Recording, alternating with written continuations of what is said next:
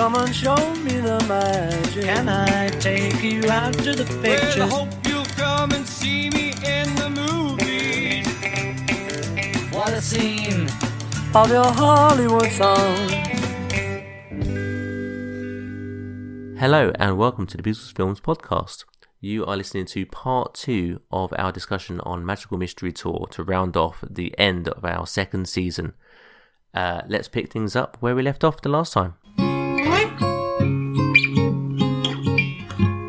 I'm going to ask you a question, and I feel like I already know the answer, and I feel like I'm already going to be called out as being foolish for even suggesting it. But right, the Beatles performing a somewhat choreographed routine to Your Mother Should Know,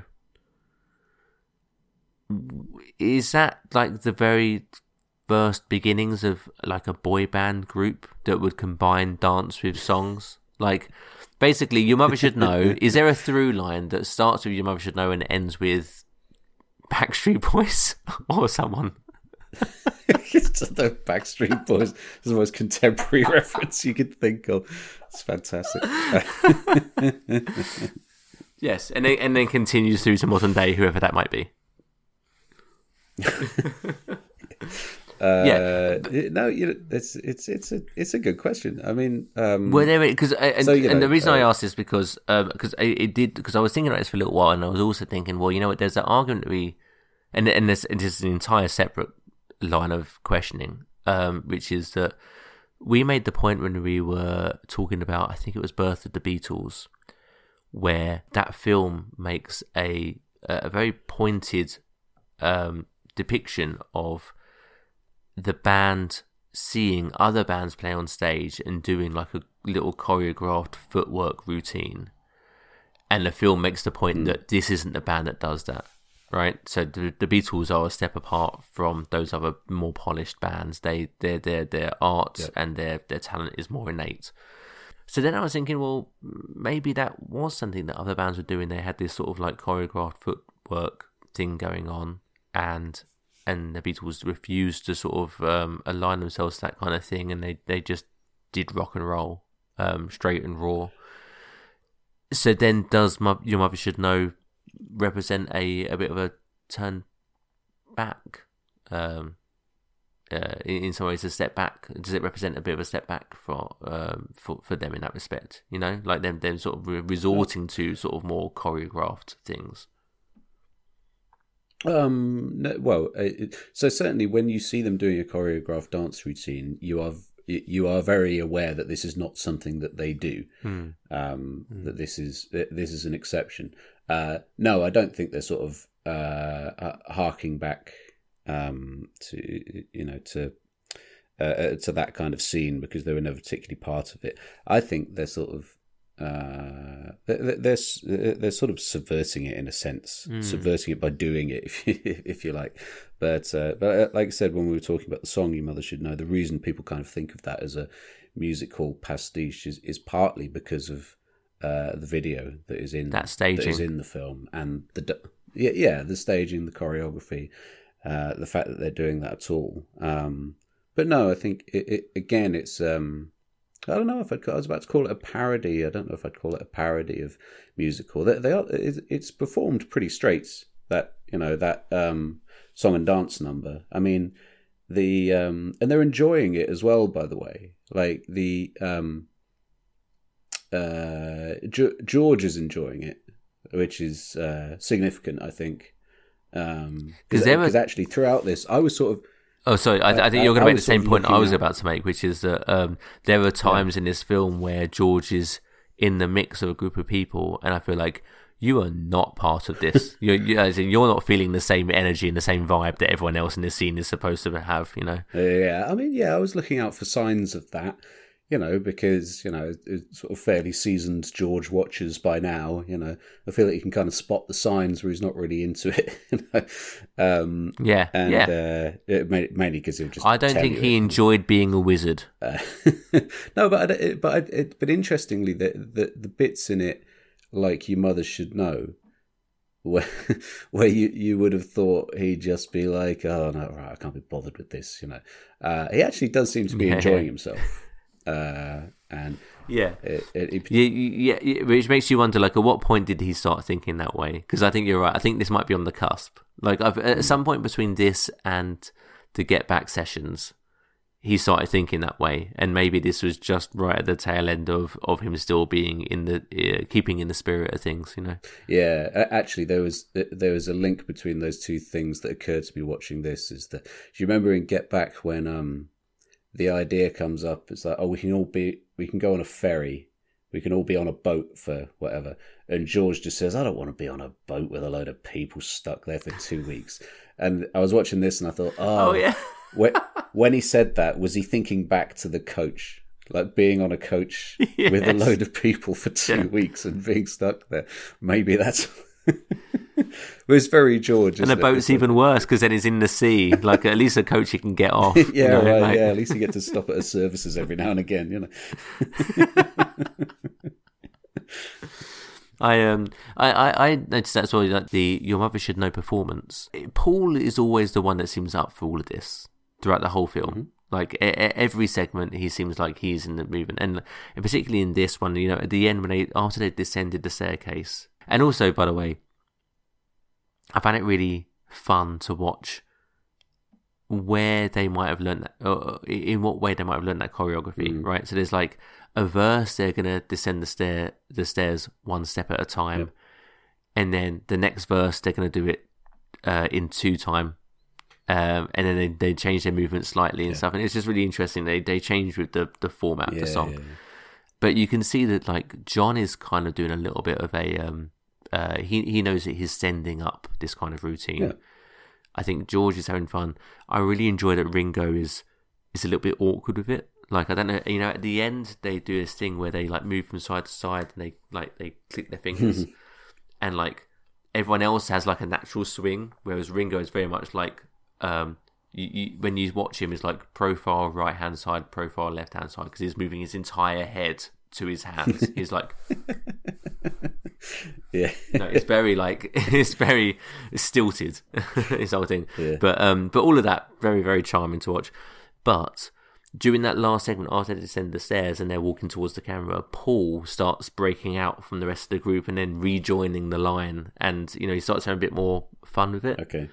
And I feel like that's the impression I get from him throughout the whole film, is he's doing a little bit more... it's almost like he's aware of the finished product. And that's probably because he's generally thought of as the overall director of this film, and he knows what he wants to get from it. But I also wonder how much of it is playing up to a level of vanity for him. You know, like, how much is it showing him as being a little bit of a stand apart from the rest of the group, and he's the one who's in control of that visual narrative as the bigger directorial voice of the group. Well, possibly. I mean, like, if so, that might be one thing that's going on there. Another thing is perhaps that he's just naturally more at ease with something that is, you know. So if they're going to say, okay, we've got this song, we just want to do like a choreographed dance routine for it, and we'll wear like white tuxedos. You know, it won't be too challenging, but, you know, let's try and do it properly, you know. Whereas, you know, and by the way, they do all do it properly. And John does kind of send it up a bit, as you'd expect. But I suppose Paul is probably the one there who is more comfortable with the idea of it just being straightforwardly an entertaining music hall style sequence. You know, I don't think that idea is troubling to him, you know, whereas I think John would sort of interrogate that a bit more, you know, and George would probably lose interest after a while. But as long as you know, get him to do all his scenes within half an hour or an hour, then he's probably okay with it, you know, that kind of thing. Because the thought occurs to me as well while I was watching Fall in the Hill that, you know, I think we think of this film, rightly or wrongly, as Paul's directorial film more than the rest of the bands. So when you have something like Fall in the Hill, where there's a lot of focus on him, only him, he's, like you said earlier, he's taken a camera to Nice, I think it was, to film the segment. Like, at what point is that just him filming a lot of himself and that coming across maybe perhaps a little bit vain? But also, sort of as a bit of a larger question, one of the things I wanted to ask you about, is this the first time that we start seeing the band have individual separate segments? And is it the first sense that we might get of them being diverging individuals within the band rather than always as a four? Yeah, it's a very good point. Because I'm thinking about Fall on the Hill, I'm thinking about Blue Jay Way. Yeah. Like, it just feels like there's they each take on their individual elements within the film, and it doesn't necessarily feel like a cohesive whole. Yeah. It's almost like, here's your solo spot, you do this bit, that kind of thing. And I think like we're often told that sort of the White Album was the point at which this started to happen, because they were recording so much stuff, and they ended up just a lot of it was sort of in different studios. So something like Why Don't We Do It in the Road, I think, is just Paul and Ringo just had this idea and went and did it quite quickly when the others were in another studio, that kind of thing. And the narrative around that album is like that's when they kind of started to diverge in terms of their interests. It's less of a group album, it's more of the sort of individual elements coming together. But you're right, it's a really good point. I mean, this is a time when you can see that starting to happen. I mean, Fool on the Hill is just that's a Paul McCartney solo video, That's yeah, exactly that. Yeah, and the only other time I could think of that might have happened in their career where something similar happened was that moment on stage where John introduces Paul to perform Yesterday. Yeah, that's right. I can't think of another time that brings to mind, and you might think of something, but I can't think of another time where someone within the band is singled out in the same kind of way. No, I agree. And this feels like the first time that starts to happen. Yeah, I think so. No, you're right. I mean, Yesterday, I think there was a bit of internal pressure, or at least internal discussions about should this be put out as a Paul McCartney solo single, and and everyone agreed no, this is a Beatles song, it's a Lennon-McCartney song, it'd be put out as such. But I think he's the only one who performs on it, and I think that's the first instance where the other Beatles didn't perform on it, or certainly the first instance where only one of them performed on it. I suppose this is the thing about associating these films with the songs themselves, is that we don't have that for Yesterday in the same way, or at least that on stage performance that you're talking about. We have that because of things like the anthology and so on. But really, so I guess maybe we don't think of them in the same way as a divergence from the idea of them being four of them and being a unit, because we don't have that visual association in quite such a strong way as we do with something like The Fool on the Hill. Hey, I'm Ryan Reynolds. Recently, I asked Mint Mobile's legal team if big wireless companies are allowed to raise prices due to inflation. They said yes. And then when I asked if raising prices technically violates those onerous 2-year contracts, they said, "What the f*** are you talking about, you insane Hollywood ass?" So to recap, we're cutting the price of Mint Unlimited from $30 a month to just $15 a month. Give it a try at mintmobile.com/switch. $45 up front for 3 months plus taxes and fees. Promo rate for new customers for limited time. Unlimited more than 40 gigabytes per month. Slows full terms at mintmobile.com.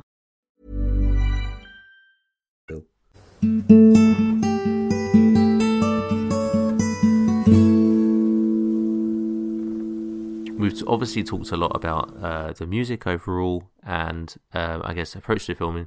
We haven't really mentioned an awful lot about the individual segments between the songs, and I guess it's difficult to know how to attack that because they seem so disparate.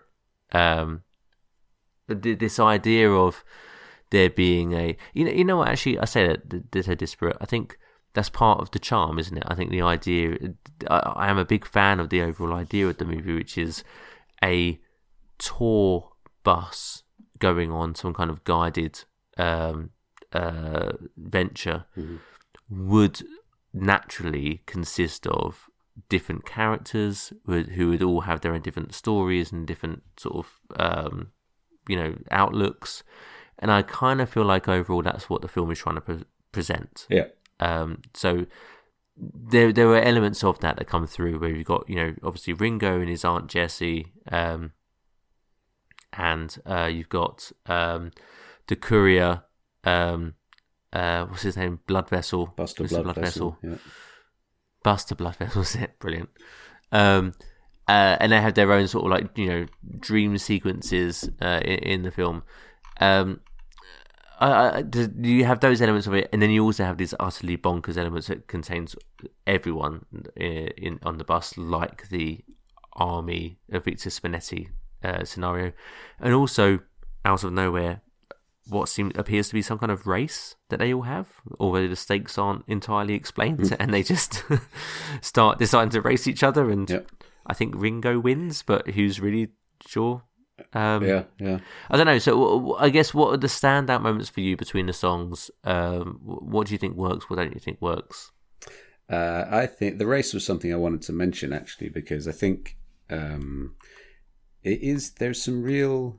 By the way, I know nothing about cars or anything. In my notes, I used the word torque. So did you?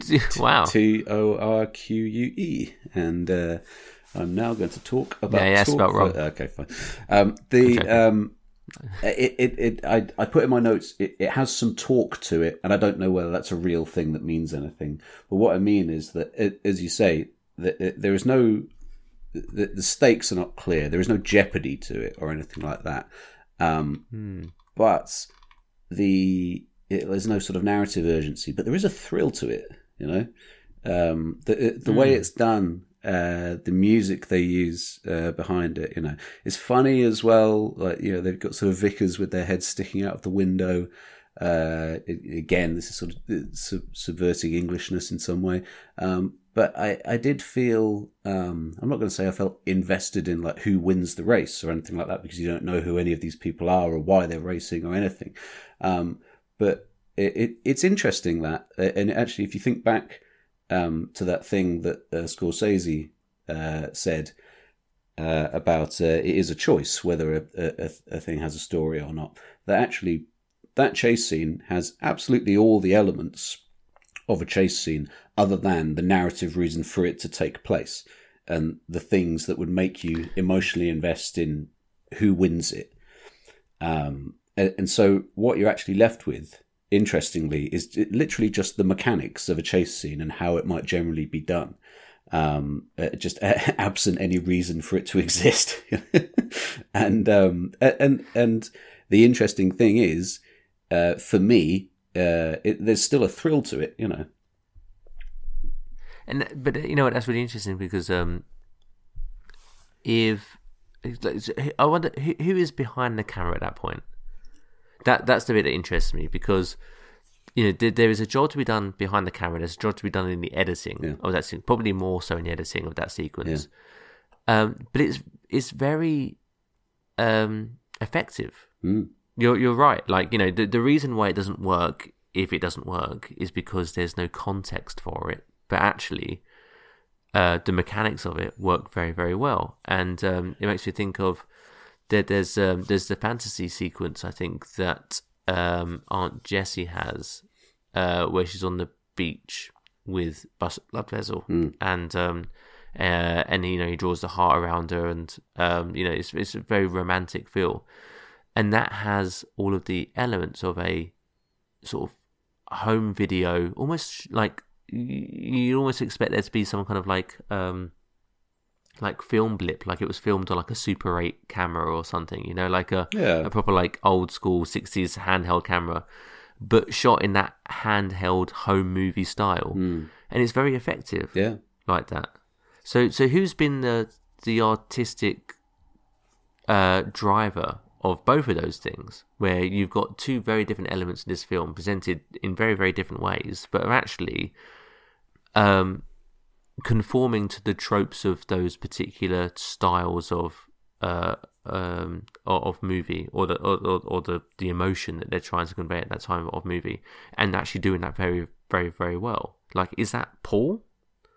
Like, because if so, I'd argue that it shows a huge amount of talent, I think. Well, I suppose, but also it shows an appreciation for form. It shows a sort of intellectual and cultural life lived. I.e., we're always told that Paul in particular is the one who's sort of absorbing all these bits of culture through, the sort of London arts scene. And so, yeah, you can see. And so I'm not sure this, I would attribute this all to him. I don't really have any basis for doing so. But I think whoever has done that, whether individually or collectively, certainly has watched action films and understood without necessarily articulating it what makes them exciting, and has watched perhaps French romantic melodrama and understands what they look like. It's semiotics, right? Yeah. It's the sort of visual and audio-visual, I suppose, signifiers of what makes a thing, without necessarily the actual, the guts of it is not necessarily in there. Yeah, and I think that's a lot of the sort of great modern filmmakers of today are essentially doing the same kind of thing with the legendary filmmakers of the older generation. Like you can see now, the likes of, even Taika Waititi and Edgar Wright especially is a director that is referencing his filmic knowledge by copying styles that he's seen. Yeah. And it feels like that's a study, but not a. But it's almost like an innate study. It's like it's a study and a copy without being like this is how this thing works and deconstructing it and then putting it back together again to make it work for this film. This is just an innate understanding of this is how this thing needs to work to do the thing that I'm trying to achieve with it. And in that effect, it's very effective.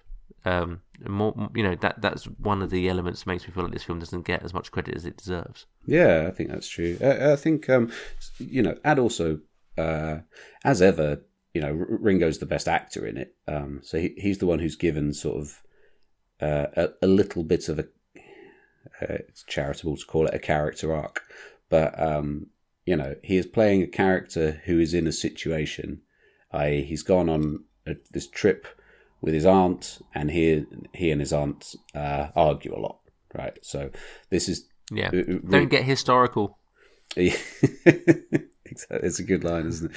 But if that was improvised, by the way, it's great because it's 100% improvised. Yeah. Oh, you mean the historical line is? But that whole sequence is improvised. I loved when he has a go at his Aunt Jessie, and literally everyone around the room corpse. They all crack up, and it's in the film. There's no hiding that is improvised. There's no pretense that and also we've talked a lot in other episodes about whether or not people are looking to camera, winking to camera. Yes. In this film, people more than once, the actors look at the camera as if to say, "Was that okay?" and then just kind of carry on. And again, it's in the film. Like no one's taken this out. And by the way, it's not like they didn't edit this. There was an editing process, which apparently was sort of fairly torturous. I think the editor talks about, they'd be sort of getting on with it, and then John or Paul would turn up and then tell them to do something different and disrupt the whole thing, But you have to wonder, like, at what point are we going to get an extended release of Magical Mystery Tour? Because there were apparently 10 hours. What did I read? Was it like 10 hours? 10 hours. 10 hours, yeah, 10 hours. Yeah, well, so whether that's where does that all exist? Well, earlier this year, when Peter Jackson hinted at there's this other Beatles project I've been talking to them about. Yes. And we just want to know whether... Actually, when he said we're not sure whether we've got the technology to do it yet or not, made me think it probably isn't Magical Mystery Tour. But it did make me think, well, if that footage exists, if it's in a vault somewhere, let's have it, let's see it all now. Yeah, but the thing is, I love the idea of like Peter Jackson saying, here's another project that I might be doing.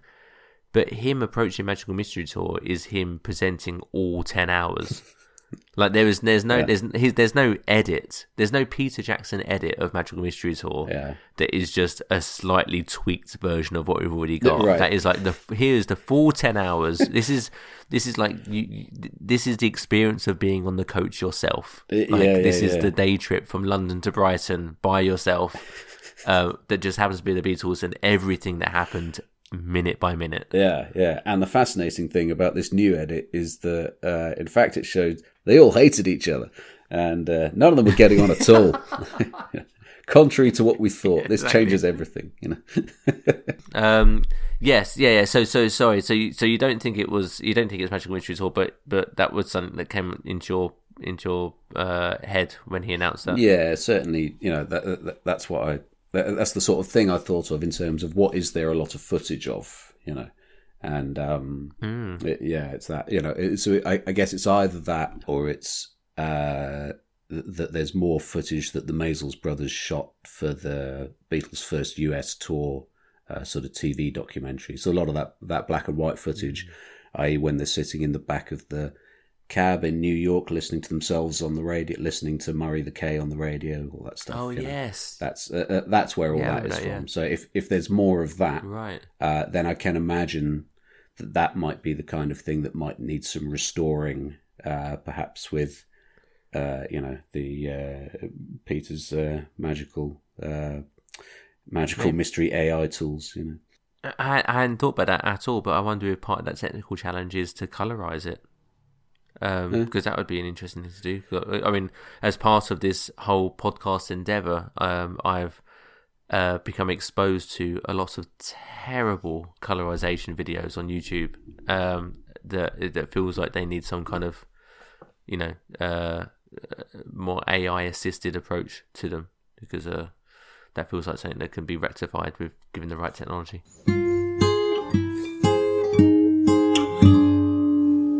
So going on to like other narrative elements of the film, I'll be honest, I'm slightly less interested in some of the more mundane characters on the coach and the bus, and I realise that's part of the charm. But I think also part of the charm is just to understand that is a slice of British life at the time and doesn't necessarily need dwelling on. Yeah.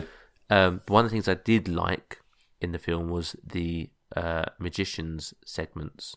Or I've always referred to them as wizards, but I think they're sort of generally known as the Beatles as magicians. Yeah. The reason I like it is because this is the Magical Mystery Tour, and actually without those segments in, it feels a little bit more pedestrian than actually I think is intended, and then I think is also in the actual songs like Flying and Blue Jay Way and I Am the Walrus, and introducing these magician sketches in the film, even though they are obviously very, very amateurish and not necessarily well thought through, it automatically brings into the film this idea that there is a cosmic relevance to this tour. And I love that. I love this idea that something so normal as like a bunch of people getting on a tour bus doing something has some kind of cosmic relevance and has some kind of like universal importance as the fact that it has to be overseen by these four omnipotent wizards or whoever they are. You know, I thought that was for considering none of that is present in what they actually say. That's what I get from the scenes. It shows how important they are that they're in it. Yeah, oh yeah. I mean, to the extent it has a story at all, that is the story. And that the existence of the wizards and John as the narrator, which is kind of significant in itself, but John as the narrator, what he says is sort of the only thing that drives forward this idea of like, as they continued down their journey, the magic started to take place and things like that, you know. And so, and then you get to the bit where you see the magicians who are concerned with where the bus is and are they on a schedule, you know, are they like, are they going to be there on time or whatever it is. So that is the only thing that puts any kind of narrative driver in it whatsoever. But I suppose also what that does ultimately mean is absolutely none of this is ever paid off. So, No, you're right. So I suppose actually maybe it makes it more unsatisfying. It doesn't for me particularly, but I can see why it would. No, it doesn't for me also. But when you say that is the narrative driver of the film, I feel like that is only because any synopsis that has been written about this film after watching it is taking that as a plot because those sequences are in the movie, right? I don't think that the film has been approached with that in mind. I feel like after the event you might say, oh, this is what the film is about, but only because a grand total of 4 minutes in the entire movie is dedicated to these 4 wizards in a sort of outer space laboratory, apparently watching the bus. That's it. And you could easily not have those sequences in the film and it not change a damn thing about it. like easily, right? Yes, true. But I do think that those sequences elevate the whole thing. Like, because it could just be, here are a bunch of... There's nothing wrong with having a film where you have, here is a slice of British life on a bus, and as they do this weird, surreal British tour, we will segue into our new songs. But the fact that you have these 2 scenes of wizards keeping an eye on the bus, that makes it feel like it has this cosmic relevance, and it just, for me, it just elevates the entire artistic endeavour as connecting sort of mundane British life to actually having some kind of universal importance, which I think is quite profound in a way. So you think that you like the idea that the characters' actions are guided or fated in some way by these outside forces? Yeah, but I like I like that idea, but I like the idea that is entirely suggested by these 2 throwaway scenes that don't really try to hammer that point at all. They literally, the line is, "Where's the bus?" Yeah. That's it, right? But just the fact that the idea that there are these wizards out there that are interested in that automatically seem to connect seemingly unimportant details of a tour bus with this idea of there being some kind of grand plan. Which is kind of beautiful in a way, right? Yeah, absolutely. And it feels like something that happened subconsciously. It felt like it was a fun thing to do, but actually it was, that's definitely the reason why those scenes are in there, and yet they place so much importance on the rest of the context of the whole rest of the film. Yeah, there's it's nice to think that, the way they were kind of starting to think about the world, and the way George was starting to think as well.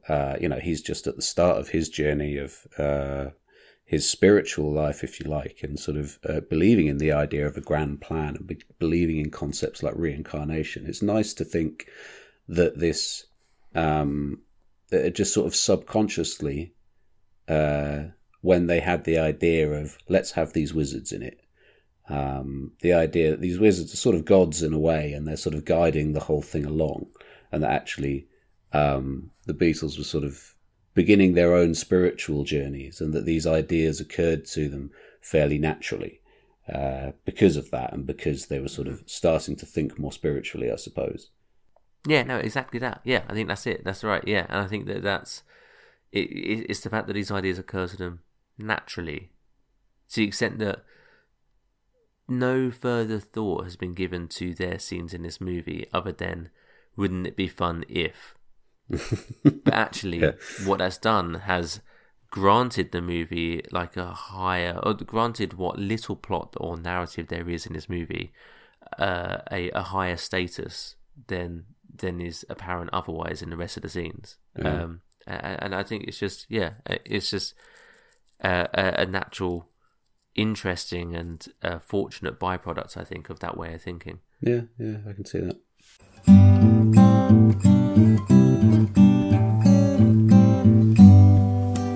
sort of I feel like it's sort of significant that John is the narrator in a way. So partly, about that thing of maybe even in a project we're told is sort of largely driven by Paul.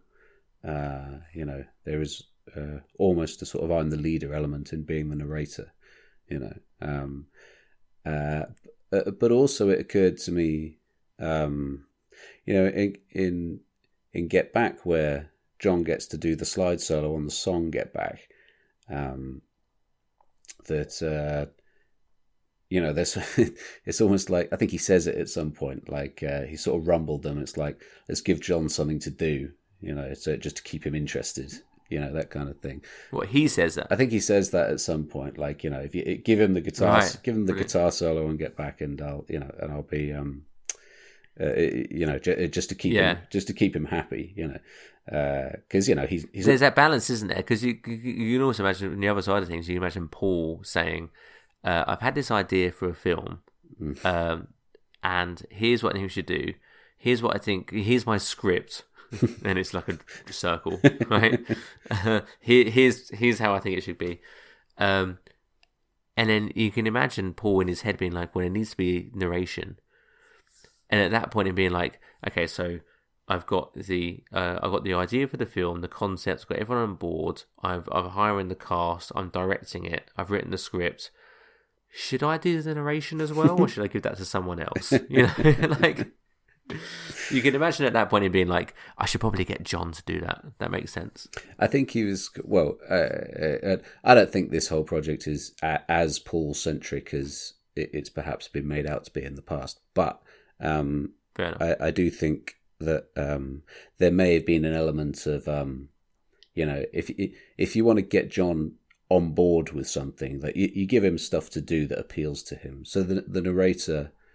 I can imagine like his liking for wordplay, that it being the narrator might have appealed to him. Do you know what I mean? Like, so yeah, I think it's kind of, and also, this is the narration that, as we said, is one of the only things that drives any kind of story. It is a very different film without the narration and without the wizard scenes. But.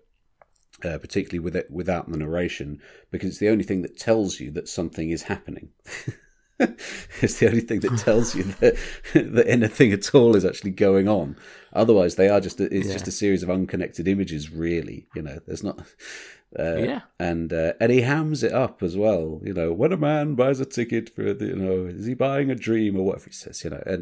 And he's obviously John is hamming up a lot in this film, like more than anyone.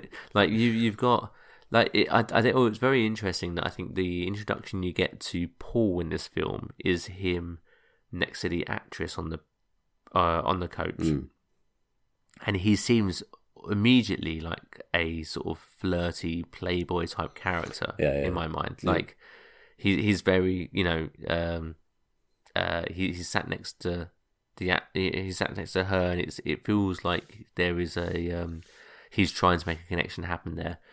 But also immediately the first thing you notice about Paul, much more so in Help, very, very heavy eyelidded. Like his eyes are off the charts in terms of being how stoned he is during the recording of this movie.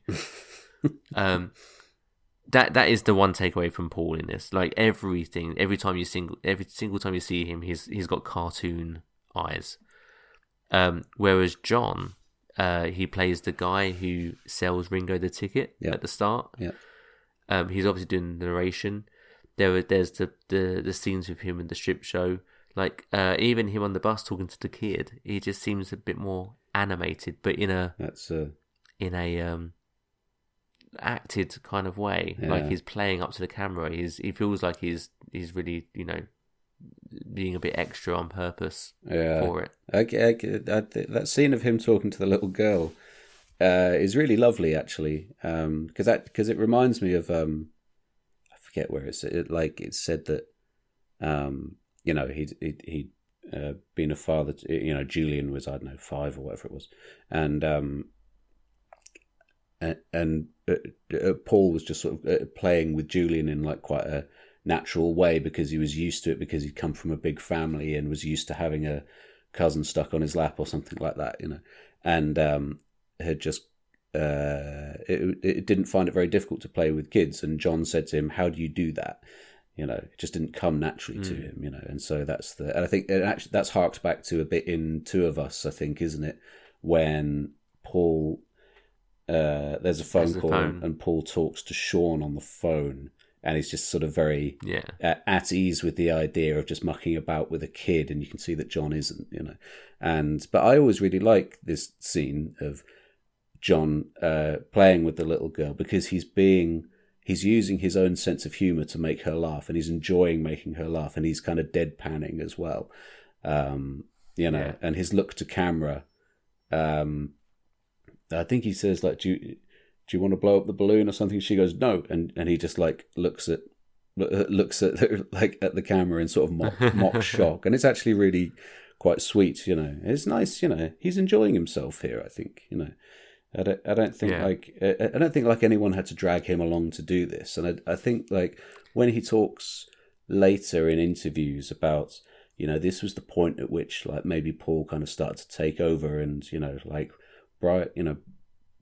Brian's gone and we're a bit rudderless, and so Paul kind of decided to sort of be the leader, and John kind of talks later on about feeling a bit resentful about that, I think. But, he seems pretty happy to be led here, going by this evidence. Yeah, absolutely. And actually, like, this is one of the reasons why it would be really interesting to see the rest of the footage, or, at least a couple of hours of it or something like that, just to see, a few more outtakes, because you'd be bound to see lots of stuff where they're not acting.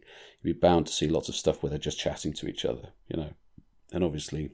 Absolutely. That's the real sort of buried treasure of these things, isn't it?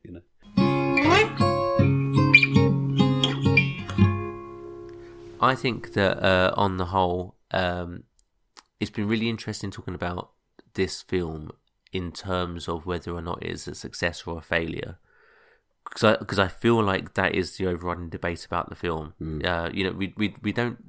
We're not really used to talking about anything related to Beatles as a failure, and I think this is probably the only thing that comes close to being discussed in that way. Yeah. The more we dig into it, the more I feel like there's a lot to admire. There's a lot to look at as something that the film achieves in a way that should be celebrated, and therefore should be considered as a success. I think there are things about the film that are recorded in a very amateurish way, and I think that's probably lent itself to this sort of negative view of the film. But on the whole, in terms of pushing boundaries and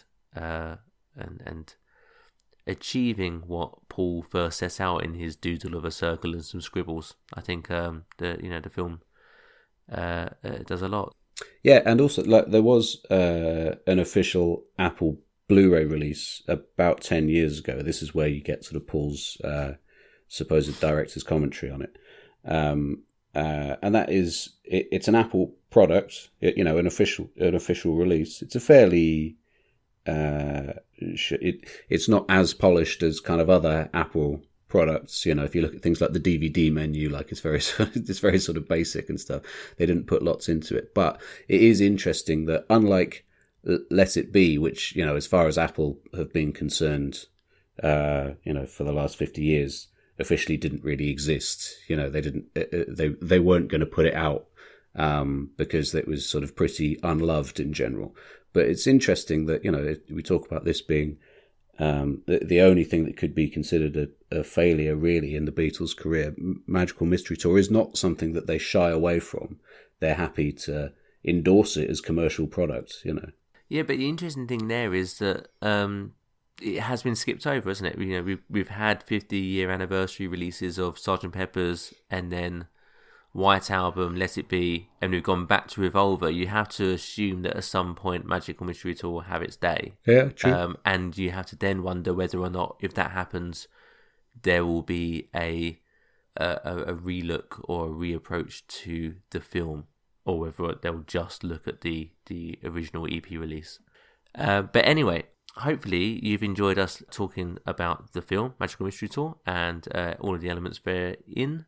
If you have anything you'd like to add to the conversation, anything you'd like to talk to us about at all, or just to comment on what your thoughts on the film are, then please do get in touch. We are available on Twitter, Instagram, Facebook at Beatles Films Pod. And otherwise, that is a wrap for season 2. We have finished a second season of this podcast. We will be back again later on in the new year with some new episodes. Please do follow us on those social media platforms so that you can be first to hear about when we will be returning with a new slew of episodes. Otherwise, have a great new year, and we will see you soon. Thank you and bye-bye. Bye-bye.